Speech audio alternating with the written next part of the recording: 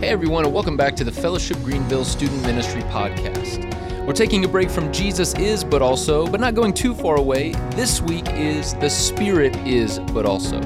Follow along as we look at The Spirit is Comforter, but also Convictor. We hope you enjoy this message. If you're new, if you don't know me, if we've never met, my name's Matt. I'm the youth pastor here at Fellowship. I want you guys to know that we love you and we believe that you have a place to belong, not just here in this building, but in the family of God. We believe that, and we believe that God feels that way about you as well. You're loved and you have a place to belong.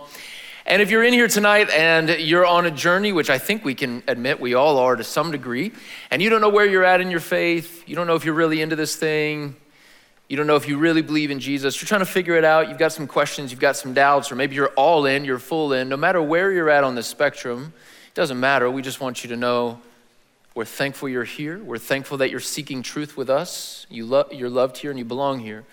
Now, you'll come to figure out pretty soon that we believe that Jesus is the source of life and hope in this world, and that there is no other name under heaven by which we can be saved. We believe that that's what he offers, but we're thankful you're here no matter where you're at on the journey.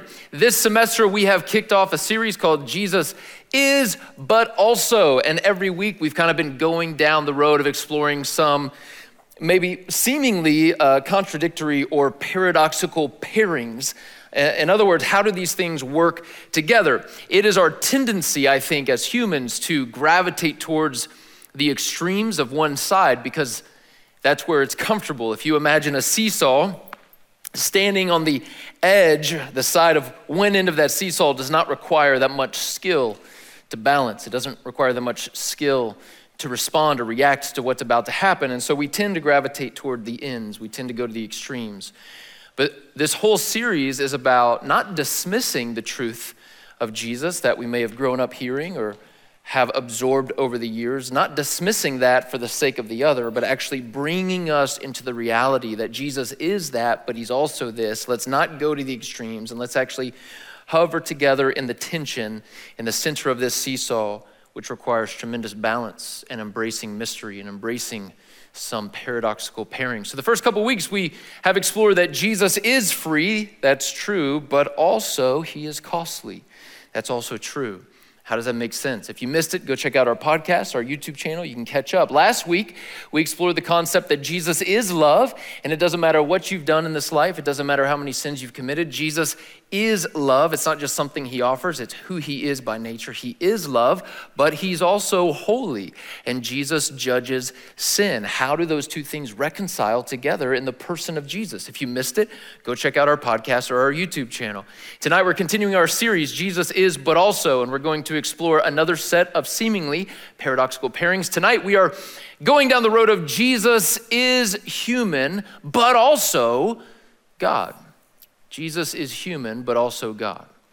Now, I think in some of the weeks that I have planned, this one might be a little bit underestimated in terms of its value. Like at first glance, you might see that and be like, oh man, like how does that really impact me? How does that matter to me? Well, believe it or not, this has huge, significant implications if we understand the truths of what the Bible has to teach about these pairings, that Jesus is human, but he's also God. Somewhere in your brain, you probably have categories of both. Yeah, like I think Jesus was a man. Sure, he lived on earth. And maybe for you, it's easier to embrace the human thing. And when you picture Jesus, maybe you picture him in his humanity. For others of you, maybe you think of Jesus as divine, and your knee-jerk reaction when you think of Jesus is just to go to his divinity. He's God. He deals with our sins. Yeah, Jesus is God. But hear me, Jesus is not kind of God and kind of man. He is fully God and fully human. Like we tend to think about this as like Jesus was some hybrid 50-50, like he's 50% human and 50% God, and that made up the person of who he was. No, that's not true.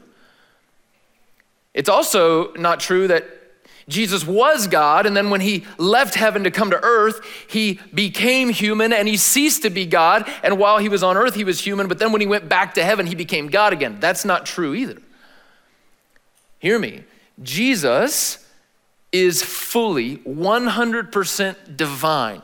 Jesus is God, and Jesus is 100% human.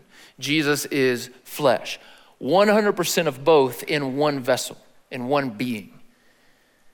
He did not cease to be God when he was on earth, but he became 100% human. There's huge implications to understanding what this means for our faith and how does this actually impact us in 2023 as a teenager in high school. Why does this matter? It matters. It matters way more than you think. In fact, the early church, this was like one of the biggest things for them is making sure people understood this, that Jesus is God and human. He's both and, not one or the other, not temporary this. And Jesus is both and. And right now in heaven, Jesus is God and man, seated on the throne in his resurrected body. There's huge implications to this. A few weeks ago, I was scrolling through, I was on Instagram, I was on IG. I don't know if, your youth pastor is on the gram. Pray for my soul. I was scrolling through some reels. I didn't know if that'd get another gasp. Yeah, I'm not just about the posts and the stories. I'm on the reels, okay? I was scrolling through some reels. Those things are addictive. I love them. Man, there's some that make me laugh. In fact, I probably spend more time sending my wife, my friends, and my team, my coworkers, reels that I find funny that they don't, than any other side hobby. I don't know if you can relate to that, but I send a bunch of reels out. Anyway, I was scrolling through, you know how addictive it can be. I was on there for, I don't know, it was probably like hour number 5, and I came across this one reel.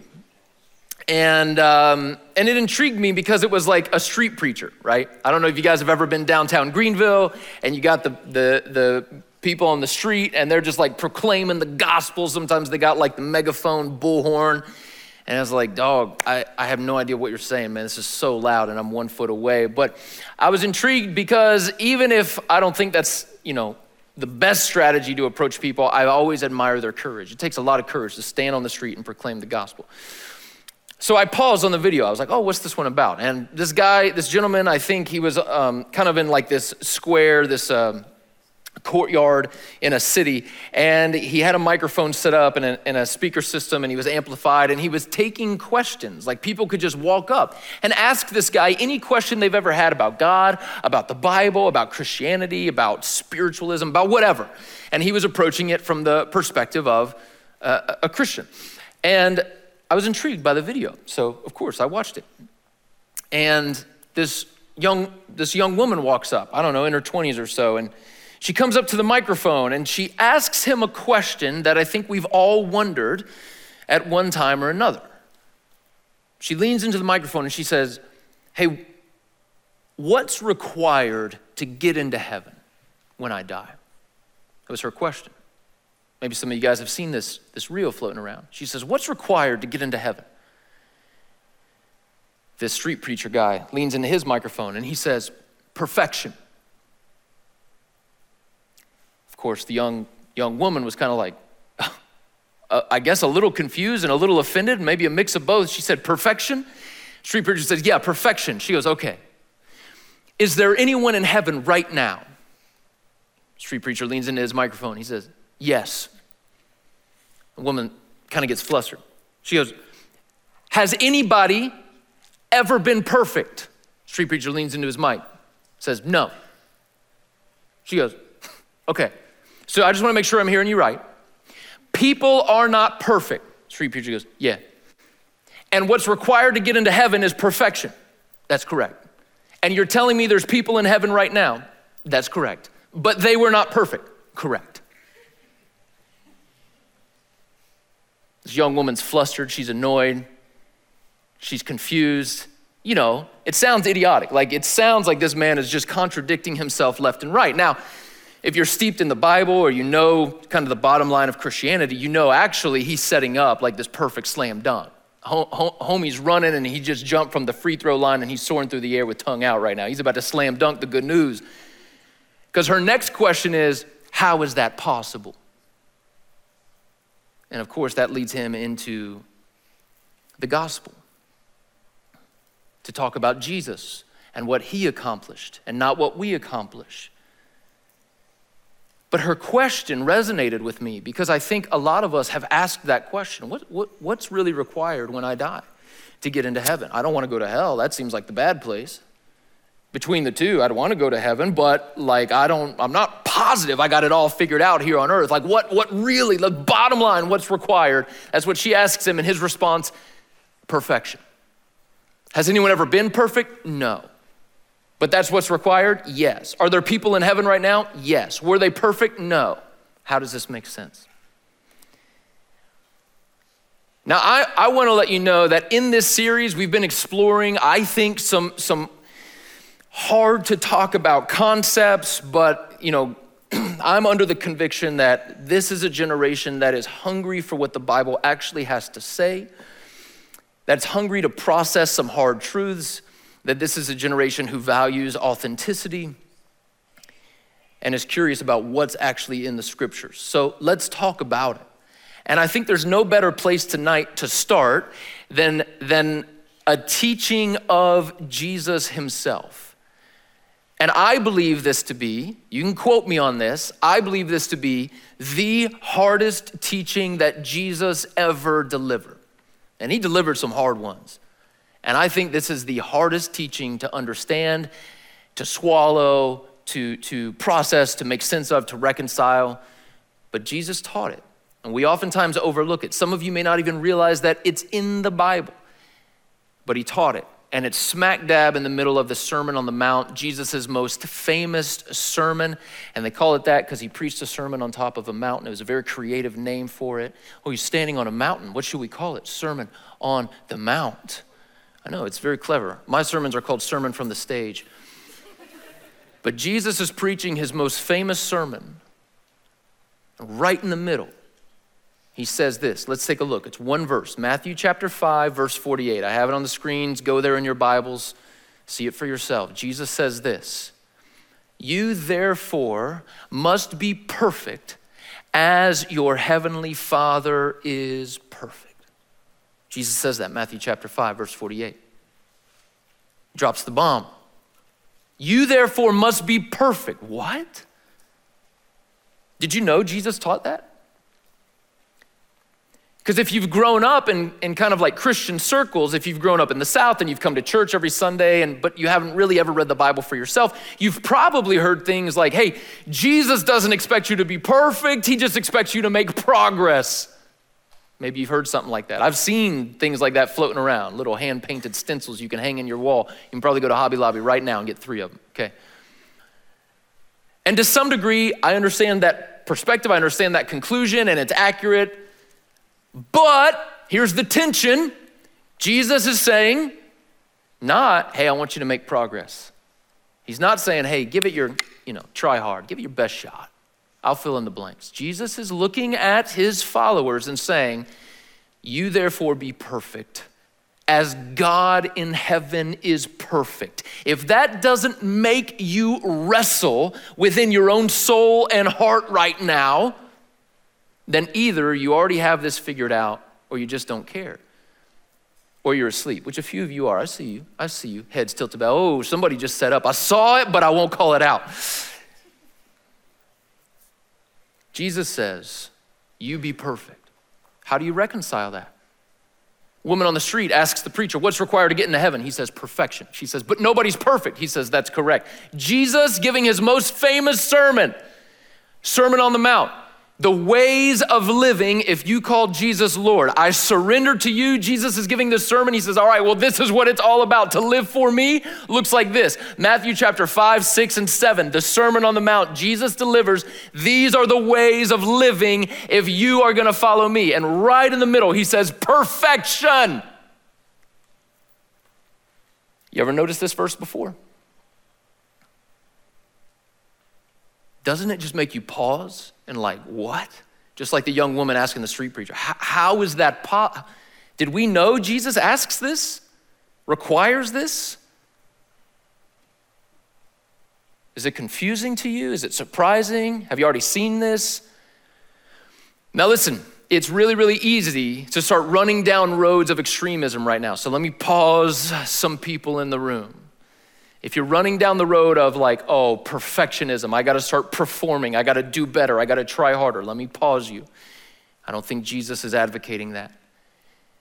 if you're starting to run down the guilt trip roads of like condemning yourself, oh, I'm the worst person alive. Oh man, I'm terrible. What a wretched person I am. Like, let me pause you. Before we start going to the extreme and fall into some unhealthy applications of what Jesus is teaching, let's wrestle with it.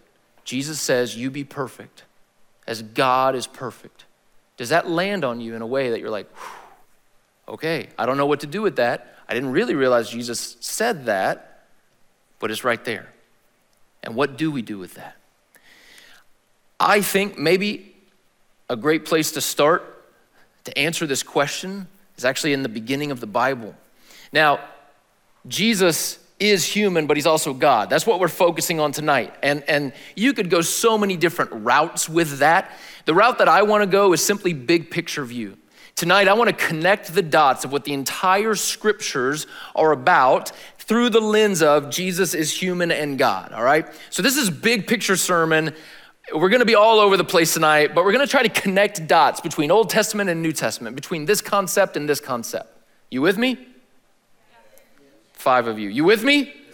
All right. Quiet church is typically a dead church. All right. So let's engage here.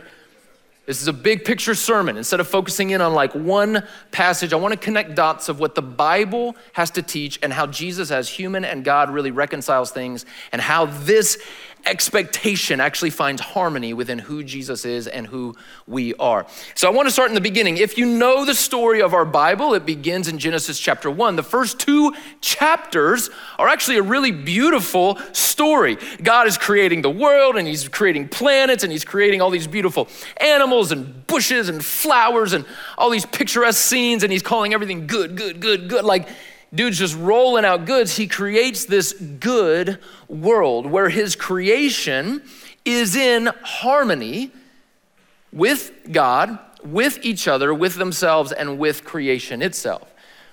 Now, a lot of people ask the question, why did God create evil? That is not what tonight's sermon is about, so I'm not even going to try to answer that. But a lot of people ask that question. And the only thing I'll say towards it is, I don't think God created evil. I think he created a world where there was potential to commit evil, but it was still our decision. It was the decision of his creation to do it or not. So he creates this good world that seemingly has the potential to rebel against their creator. Chapters 1 and 2 look and sound so beautiful, but all of a sudden in chapter 3, we encounter a talking snake. And I know that we're so familiar with the Bible and we know this to be Satan, and so you're kind of familiar with understanding this as Satan, but we don't know that it's Satan until biblical authors later reflect on this account. In Genesis, it's simply a talking snake. And I don't know if you've ever been hanging outside and seen a snake, and that snake all of a sudden looks up at you and says, yo, you hungry? But if that happens, you would be like, yo, dog, this is strange. And this is a strange story. Adam and Eve are in this good world, and along comes a talking snake. Now, to understand the kind of the concept, I have here a clear glass dinner plate, okay? So this is Adam and Eve when they are created by God. It's clear. It's not scratched. It's not chipped. It's not broken. It's clean. God has created a good world and placed man and woman in this world and allowed them to share with his rule and reign and given them freedom to live in this paradise with him forever. They were created in this state of perfect harmony with God. They were created without the presence of sin committed in their beings. So if that's how God has created us, if this is how he's created us, and then eventually we rebelled because we believed a talking snake, but if this is how we were created, God's desire and God's design has never changed. God has always desired us to be the fully formed, fully engaged humans living out our fullest degree of humanity, which means perfect, harmonious relationships with God, each other, ourselves, and creation. This is the ideal that Genesis 1 and 2 paints. But as every single person sitting in this room knows, this is not how you feel today. In fact, you are probably broken. And so I have in this box the same exact dinner plate, but broken. Genesis 3 comes along, and what was once whole and perfect in its relationships in this good world and clean and clear from sin, joined a rebellion, a spiritual rebellion against God. And so we became broken. And over time, you know how life goes. Over time, you kind of find pieces of yourself and you try to like put them next to each other. And you're like, oh, that doesn't quite fit. I got a gap here. I don't know what to do with that. Maybe if I pinch you on, I got a gap on the other side. But it's close. It'll function. It's functional. It's not exactly what I was created to be, but it's functional. And you kind of hold those together, and maybe you find some other pieces. Oh, this one's actually taped together. I already taped these two. And maybe you got some counseling or something like that, and you've begun some healing process, which is good, but it's like, it's still not what it was designed to be. You can still sense some brokenness there, but you're putting it together, and you're like, okay, I got 3/4. I got another section right here. Maybe if I put that one there, oh, look, I got like half a plate. I'm working on it. But the truth is, it doesn't matter how hard you work. It doesn't matter how much effort you put in. It doesn't matter how many good things you stack up. You still feel the brokenness.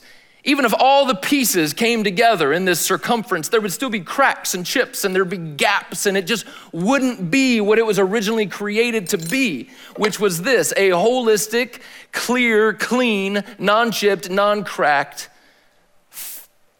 being, in perfect harmony in its relationships with its creator, with each other, with itself, and with creation.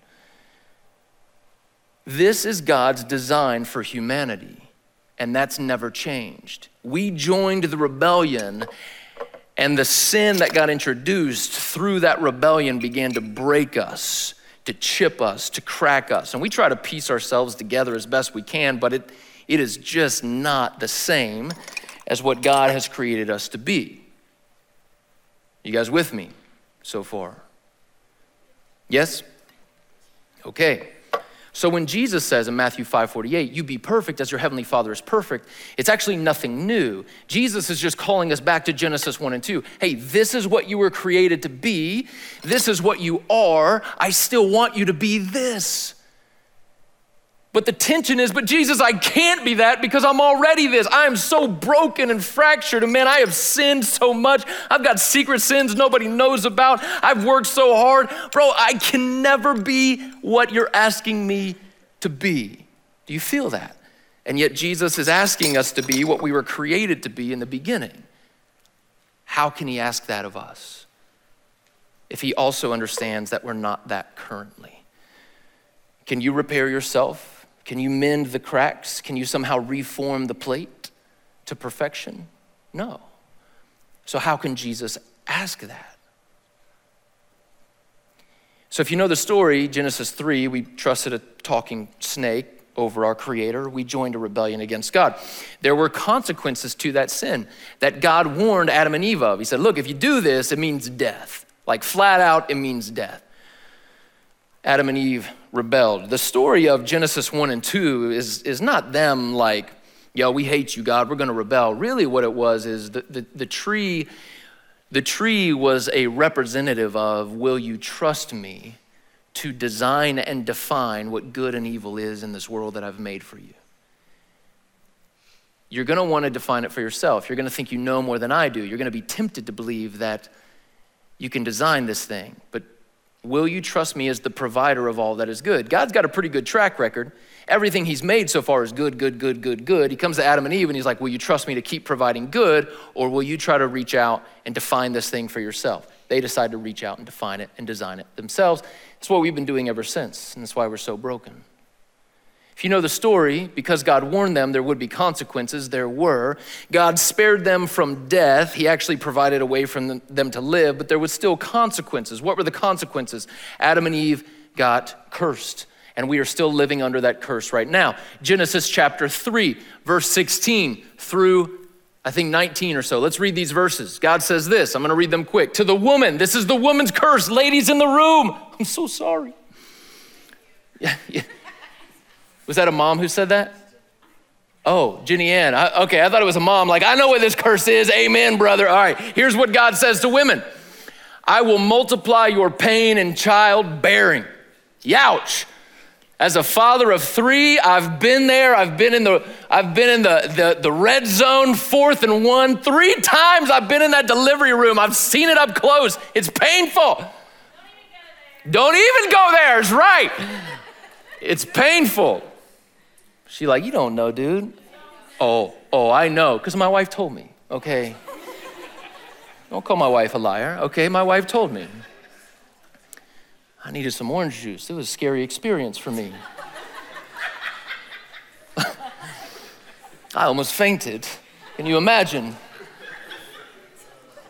what husbands have to endure? No, I'm just kidding. Okay. God says to women, he says, I'm gonna multiply your pain in childbearing. All right, I just wanna focus on that little bit of it. Part of you disobeying me, there's consequences. This is what I'm teaching my own children. It's a cause and effect world. If you disobey, there's consequences. If you disobey, there's consequences. It's just how the world works. You gotta learn that lesson young. Adam and Eve disobeyed, there's consequences. Eve's curse was bearing children, which is one of the most joyous events in all of life that you could ever imagine, will also be painful. What was Adam's curse? Let's go to Adam's curse real quick. Go to the next slide. To Adam, he said, hey, because you listened to your wife and you ate the fruit of the tree, go to the next verse. He said this, you're gonna work the land. You're gonna have to work the land, but I'm cursing the ground because of you. When you work, oh man, thorns, thistles, it's gonna produce so many things that you're gonna have to sweat and toil and work through. Originally, you were just gonna work this ground and it was gonna be so fruitful and it was gonna be blessed, but now because you've disobeyed me, you will have long days with hard work and you will work by the sweat of your brow and the ground will not be as fruitful as it could have been. It will produce thorns and thistles. So women get cursed with pain and childbearing. Men get cursed with an unfruitful ground or an unfruitful work. Thorns and thistles the earth will produce.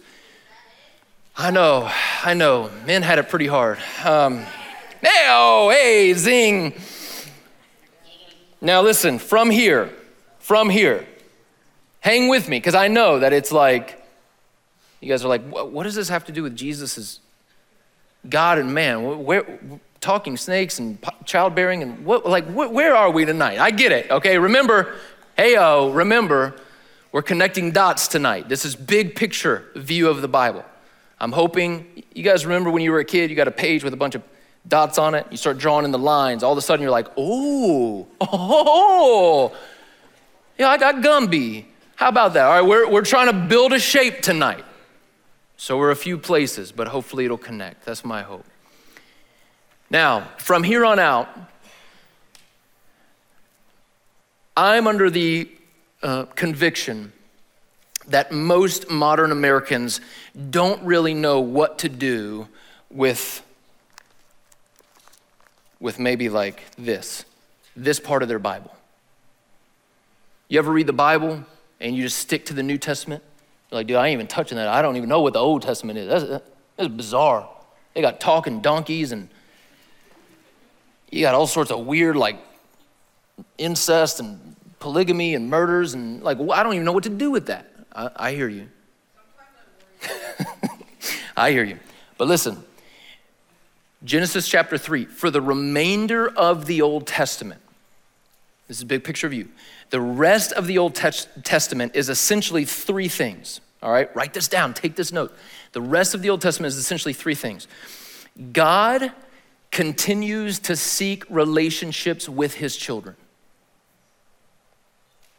I know that seemed kind of like a no-brainer, but he didn't have to. We rebelled. He spared us from the consequences. So the rest of the Old Testament, God is continuing to seek relationships with his children. That's bullet point number 1. Bullet point number 2 is, in order to do that, God has to deal with our sin. Now, the consequences of sinning against God is death. But God, in his love and mercy, provides ways for us to continue to interact with him without dying. How does he do that in the Old Testament? Somebody sacrifices.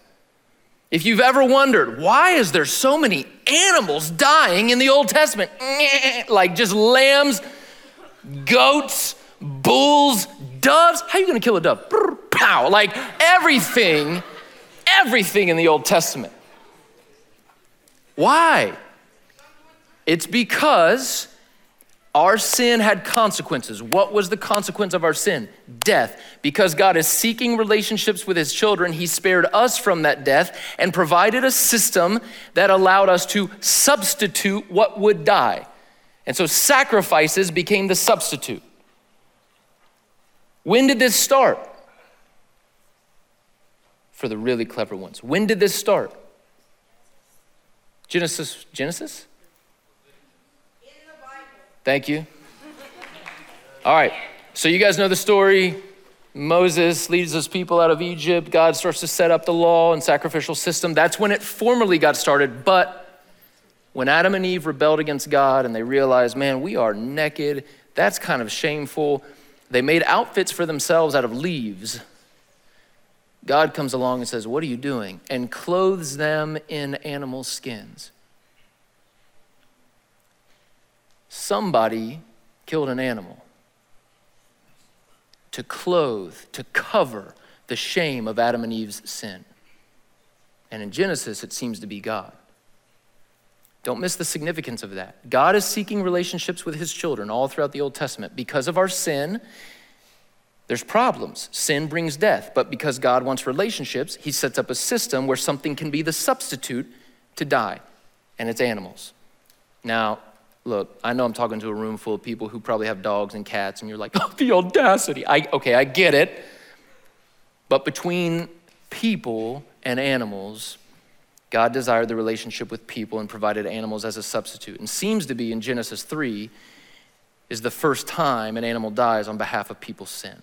God clothed Adam and Eve with animal skins to cover their shame. And that theme repeats over and over through the Old Testament. So that's bullet point number 2. God desires relationships with his people. He seeks relationships with people. He provides sacrifices so that we can still have a relationship. The third bullet point to understand the Old Testament is everything in the Old Testament is pointing ahead to Jesus. It is really, really easy to read the Old Testament and be like, I am lost, I am freaked out, I'm grossed out, and I think I need to tell my mom. Like, I just read something spicy. Like, I don't know what's going on in this book. Get ready for that new dating series, y'all. W Riz. All right. 3 bullet points of the Old Testament. God is seeking relationship with his people. God provides sacrifices to deal with our sin. And the Bible is pointing ahead to Jesus. You say, how is it pointing ahead to Jesus, bro? How's it pointing ahead? All right, think about it. Not every single story is like, oh, Jesus is in between the lines, but the overarching Old Testament is pointing ahead to Jesus. We believe in Jesus in past tense. People in the Old Testament believed in Jesus in future tense. The one who is coming, Messiah was what they called him. But everything's pointing ahead. Let's just think of a few examples. In the early parts of Genesis, God continuing to pursue a relationship with his people, sets up a friendship with a man named Noah. Tells Noah, the world's about to end, bro. Deliver your people. Keep your family safe. And Noah builds this raft that in the midst of this can endure God's judgment. And all of those who found shelter in this ark remained immune from God's judgment. Pointing ahead to what? Jesus is our ark. And in the shelter of him, we find immunity towards God's judgment. God continues to set up relationships, one with a guy named Abraham. Eventually, Abraham has a son named Isaac. God says, hey, I want you to sacrifice your son, Isaac, to me. He did this as a test. This is Genesis chapter 22. Hold on, bro. Genesis chapter 22. Abraham takes his son Isaac on a camping trip. Start walking up the mountain. And Isaac is carrying the bundle of sticks on his back that's going to be used to light the fire, to have the sacrifice. And eventually Abraham puts his son on the altar and has a knife above him and is about to plunge it when God intervenes and says, don't do it. Now I see that you were willing to do this. I'm providing a substitute for you. There is a ram over here, in other words, a lamb with his horns caught in a thicket of thorns. The sacrifice, Isaac, went up the mountain carrying the wood for his own sacrifice on his back, pointing to what? Jesus, carrying the wood on his back as he walks up the mountain to be the sacrifice. The ram with his head caught in a thicket of thorns points ahead to what? Jesus, our perfect lamb, crowned with thorns. Eventually, Moses goes to an evil ruler named Pharaoh and says, you got my people in captivity. I'm here to release them, and eventually leads them through the wilderness, pointing ahead to what? We are in spiritual captivity by an evil ruler behind the scenes of this world, and our leader, Jesus, brings us out of the slavery of sin.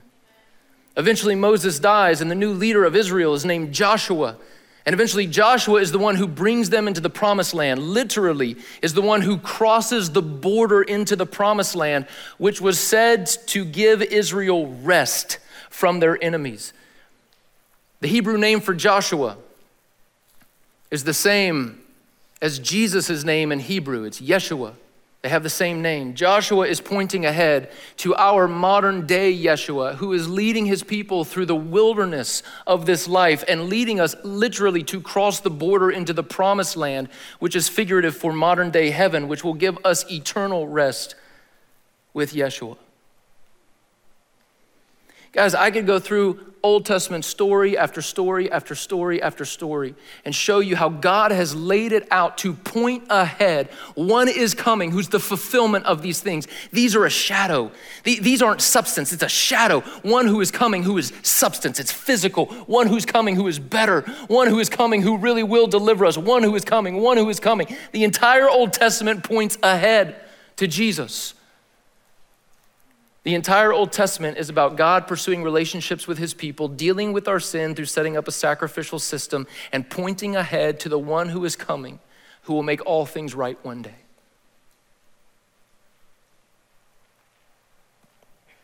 So, Jesus as God and man. All right, now this is a little controversial. There's a lot of people who say Jesus isn't God. He was a good teacher. He was a good man. He taught some good things, to which I would argue, like, Jesus taught some wild things, bro. He taught some good things. I wouldn't put him in the category of like, he's a good teacher. He left a lot of mystery. He was ambiguous. He was offensive. Like a good teacher, someone who explains it, provides you application, helps you understand where to go with this. Jesus oftentimes just spoke in riddles and people are like, I don't know. A lot of people will say, though, that Jesus isn't God. He never claimed to be God. Is that true? It's controversial. Because if you comb through the Gospels and you specifically are looking for the phrase, I am God, okay, it's not there. But Jesus claimed to be God in other ways, in very clever ways. I just have 3 examples, 2 from the mouth of Jesus and 1 from a biblical author, New Testament author, who's looking back on Jesus. But I need to establish that Jesus really was God in the flesh. So let's just take a quick look at these 3 verses from the New Testament. 2 out of the Gospel of John, 1 from the book of Hebrews. John chapter 14, Jesus says, he's talking to the disciples here, Thomas and Philip. Jesus says, have I been with you so long that you don't know me, Philip? Whoever has seen me has seen the Father. How can you say, show us the Father? Jesus is talking to his disciples. He's like, I've been with you 3 years. You still don't know who I am. If you've seen me, you've seen God the Father. That's a pretty strong claim if you're not God. Second statement, actually earlier in the gospel, Jesus is going toe-to-toe with the religious leaders, and they're upset with him. And they're like, how can you say these things? You don't even know. you don't even know us, man. And Jesus looks at them and says, look, truly, truly, I say to you, before Abraham was, I am. Jesus makes this claim that he knew Abraham. And they're like, how can you say that? Jesus says, before he was even alive, I am. Now, what is Jesus doing? He's not saying explicitly, I am God. But what is he doing? Exodus chapter 3, Moses at the burning bush. I'm going to go to Pharaoh. Who should I tell him sent me? God says, tell him my name, Yahweh. Tell him I am has sent you. John chapter 8, Jesus claims to be I am, claims to be Yahweh. Without saying it, claims it. There are many other examples in the Gospels. His title, Son of Man, is a reference to a prophecy out of Daniel chapter 7 about the Messiah.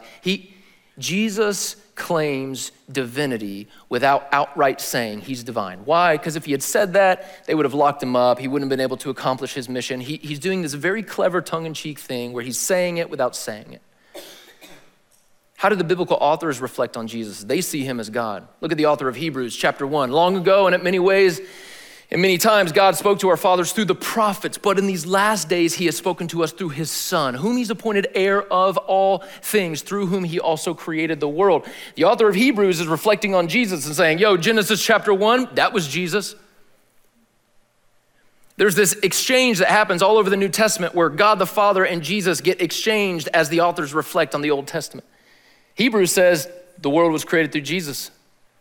Author of Hebrews says Jesus is the final prophet. God spoke to us many ways through prophets, but in these last days, it's through his Son. This isn't just a servant of God, it's the Son of God. It's not a prophet, it's the prophet. There's no other.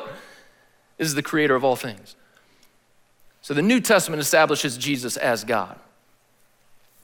That's important to understand.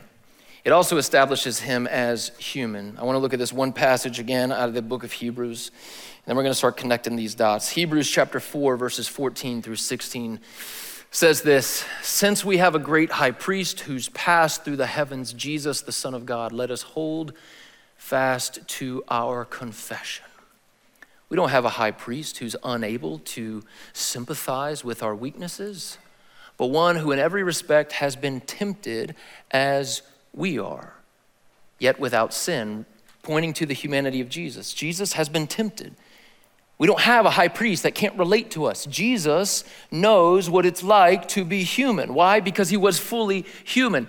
Let us then with confidence, draw near to the throne of grace that we may receive mercy and grace to help in time of need.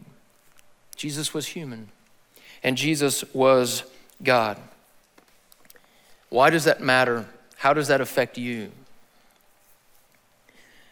It matters because Jesus in Matthew chapter 5, verse 48, looks at his followers, and if he were standing in here tonight, he would look at us and say, hey, you, if you really want to know what it's like to come after me, to follow me, to surrender to me, the ways of the kingdom, I need you to be perfect as God is perfect.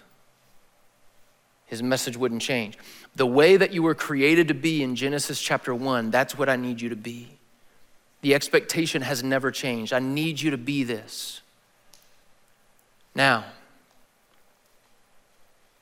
if God were to ask us this, which he does, but if he were to ask us this, most of us, being self-aware enough, would come to God and say, but God, look at my pitiful state. How can you ask me to be this perfectly put together thing when obviously I'm broken? I've inherited a curse from birth. I've been messed up. That's so unfair. You don't know what it's like to be me, God. Jesus says, no, I do. Because I am one of you. We can't play the card of like, you don't know what it's like to be human. You don't know how hard this thing is. Jesus says, no, I do. But we can't also look at Jesus and be like, bro, you can't expect us to be perfect. Who do you think you are, God? Because Jesus would say, yeah, that's kind of the whole thing. Jesus is calling us back to our original created state. I want you to be in perfect harmony in your relationship with the Father, with yourself, with others, and with creation. Our knee-jerk reaction is to be like, that's impossible. Look at me, bro. How can you ask me like that? Jesus says, I can ask you because I am one of you. I lived the human life. I did it for 33 years before I was murdered.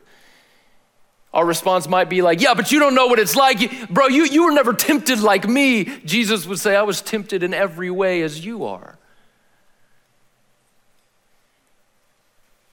You struggling tonight? You struggling with anxiety? Crippling fear of what ifs and turning those into what is in your mind and carrying tomorrow's burden with today's strength and feeling so exhausted, like you got nothing left? I think Jesus would come along and say, I've been tempted with that. I know what that feels like. You in here tonight and you struggle with lust? To look at someone and fantasize about them, imagine things? It's hard for us to imagine Jesus being tempted with that. The scriptures are clear. He was tempted in every way as we are. I think Jesus would look at you and be like, it's hard, especially at your age, especially with how sexualized the culture is. I get it. I know what that feels like. You come to Jesus and you're like, dude, I just feel lost. I get that. I don't feel like I have a purpose. I remember when I felt that way. Man, I feel like I don't even know who I am. I'm struggling with my identity. Oh man, I can tell you about a time where I was tempted with that. Jesus, I feel rejected. Yeah, I've been there. I feel lonely. Yeah. I feel like my friends, I don't even have any. Well, I get that. I feel like no one wants me. That's tough, been there. Anything that humanity can offer, Jesus, the God-man, is able to come to us and say, I know, and I get it. And brother Jesus throws his arm around us and says, I know how that feels, and I'm so sorry. You might say, Jesus, you don't know how it feels because you never sinned. Bro, you were perfect. You got it backwards. If we're running a marathon, we gave up around mile 2 or 3. Jesus is the only one who knows what those final miles feel like. He's the only one who's endured temptation to the point of never giving in. We get crushed with it. In the New Testament, about 9 times the word compassion is used. Compassion means the ability to suffer with someone, and it's used exclusively to describe Jesus when he looks at us. He has compassion on us. He's able to sympathize with our weaknesses. Why? Because he is a human.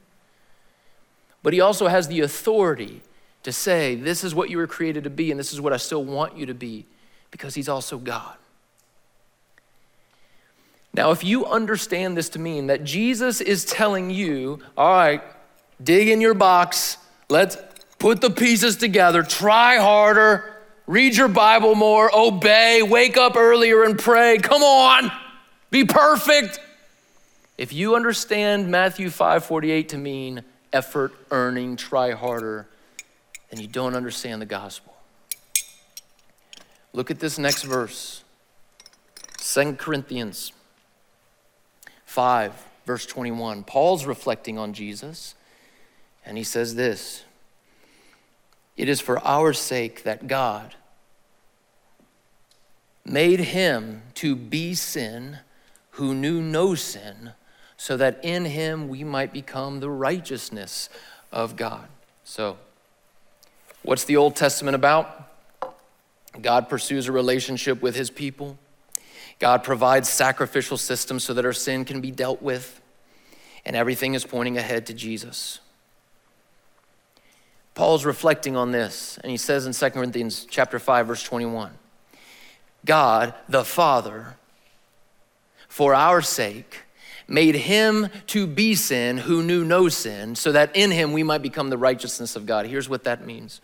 This is the gospel in a nutshell. We're connecting dots, big picture view. That Jesus came and lived a human life, divine in human, God in the flesh. That's why we call it incarnate. The word incarnate means in the flesh. You ever go to Taco Bell and you order quesadilla, carne quesadillas, you're ordering meat quesadillas. It's God in the meat, God in the flesh. That's where we get that word. He's incarnate.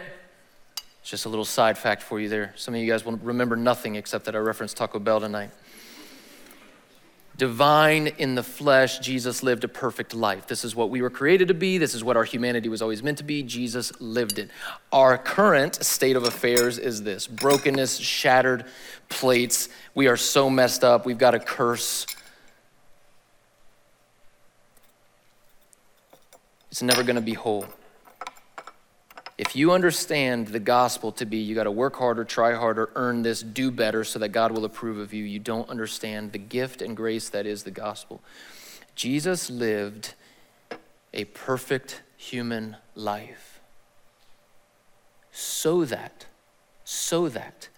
the perfection achieved in him, the wholeness achieved in him, this right here, could now be brought in front of us and given to us. On the cross, hear me, on the cross, God treated Jesus as if he were this. After the cross, God treats us as if we are this.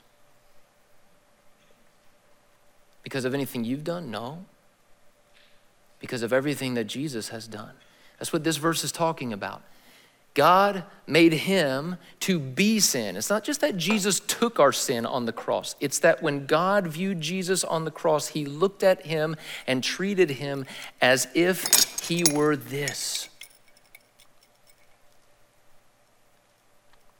God made him to be sin who knew no sin, so that in Christ we might become the righteousness of God.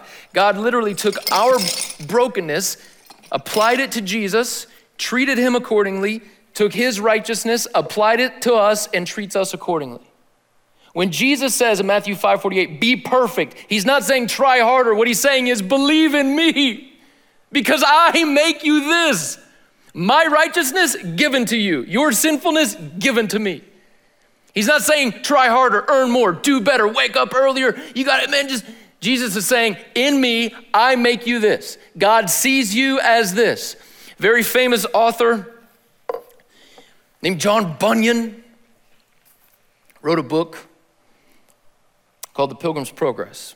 Very famous book. He wrote another book, though, called Grace Abounding. And I want to quote that book. In that book, he's talking as if he's talking on behalf of God. And in that book, he says, sinner, you think because of your sins and infirmities, I cannot look upon you. But behold, my son is by my side, and upon him I look, and I will deal with you as I'm pleased in him.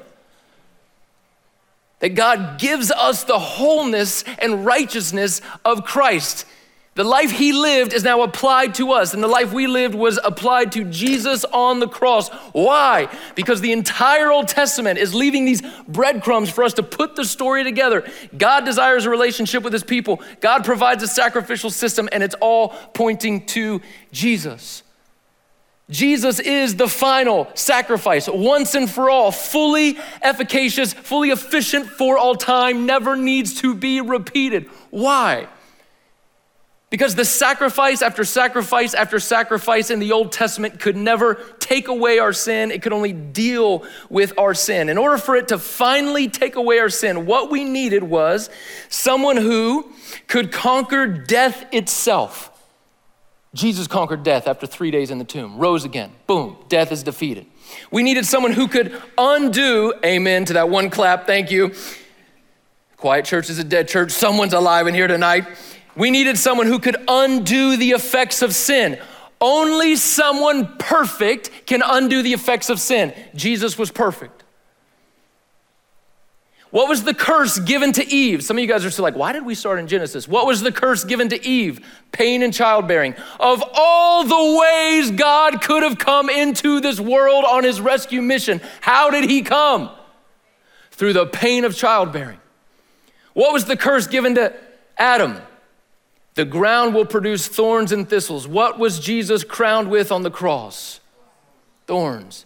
The images of the curse are applied to Jesus's bookends of life. I come through one curse, I'll finish with another curse. I will undo sin itself because I'm perfect. I will conquer death itself because the grave cannot hold me. Adam and Eve, amen. Adam and Eve reached for a tree in their rebellion against God. I will hang on a tree to reconcile you to God. Everything in the Old Testament is pointing ahead. Leviticus 16, there's this special day called Day of Atonement. And on that day, Israel had to kill 2 spotless lambs. And they would pray the sins of the people over these lambs. And one lamb they would kill right in front of everyone else, and the other lamb they would send off into the wilderness. And this was symbolic that the blood of this lamb has covered our sins, and this lamb has taken away our sins. When Jesus arrives on the scene, his cousin John the Baptist points to him and says, behold, the Lamb of God. He is the perfect, spotless lamb who covers our sins and takes away our sins. He's the fulfillment of the Old Testament, pointing ahead to the ultimate sacrifice. But it could only hold, it could only take root if it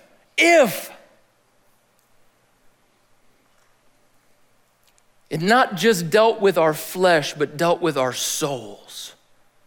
And in order to do that, no matter how many sacrifices were given in the Old Testament, in order to deal with our flesh and our soul, you need divine and human. Jesus is the only time in history the offering was the offerer.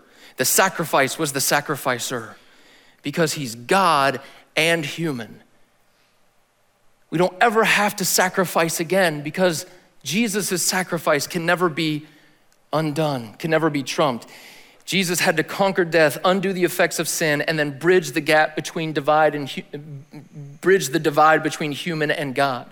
And he did because he is God and human. He's the God-man. He's a perfect representation to God on behalf of men because he understands our plight and our weakness and our struggle in this life. And he's the perfect representation to men on behalf of God because he is God and he is holy and he is divine. He is the bridge that reconciles us back to God.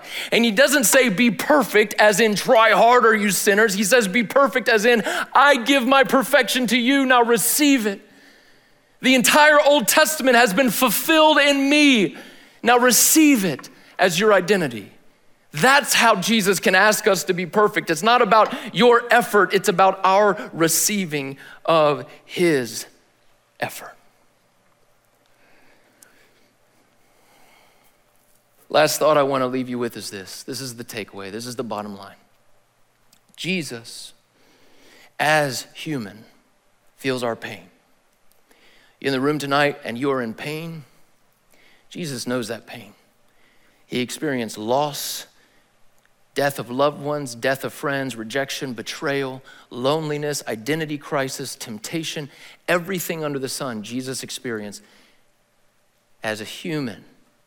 And he's able to relate to you because he feels your pain. He knows what you're going through, bro. He knows what you're going through, sis. He knows because he is human. Jesus as human feels your pain. Jesus as God heals your sin. This isn't just an animal sacrifice that you have to keep killing and keep killing and keep killing all through the Old Testament because its effects are only temporary.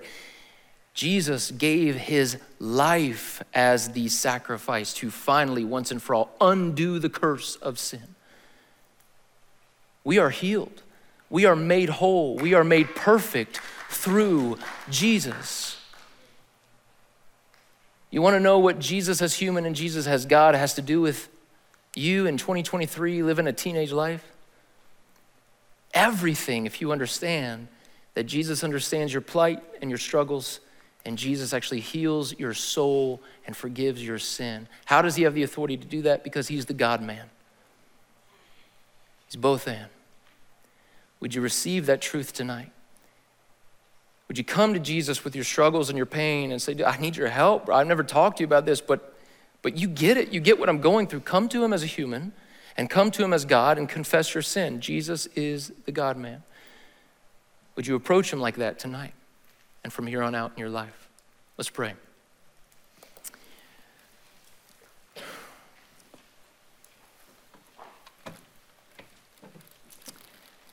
Jesus,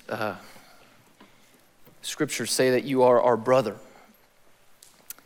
You know what it's like to be a human. You know what it's like to be one of us, to feel tired, upset, angry, lonely, scared, hurt, sad, heartbroken, rejected, fearful, confused, lied to, betrayed, tempted.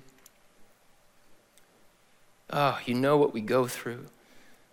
And you are our brother, and you are right there with compassion, ready to throw an arm around us and say, I got you, I get it. But you're also our God, and you make us whole, and you make us holy, and our shattered plates, you make whole again. You give us what you accomplished, and you took our pitiful life. You swapped with us, even though we didn't deserve it, and we can't thank you enough for that. So Jesus, I pray that every single person in this room tonight would accept their position before a holy God, that they've been made perfect in the eyes of God because he deals with us as he looks upon you. And I pray that every person in this room tonight would find a friend. Maybe they've never thought of you as a friend who gets them, who understands what they're going through. I pray they would tonight. I pray they'd come to you as a friend and pour their heart out, knowing that you understand every nook and cranny of the human experience. Thank you, Jesus, for becoming one of us and for helping us be reconciled to you. Thank you for restoring the relationship between humanity and God. Thank you for being our sacrifice forever, for giving us your righteousness and making us holy, for fulfilling the Old Testament and what we could never do and just giving that to us as a gift. We thank you. Thank you for becoming one of us and helping us see that we indeed have a friend and a brother in you who understands us. Let us pour our hearts out to you, Jesus. We ask in your name. Amen.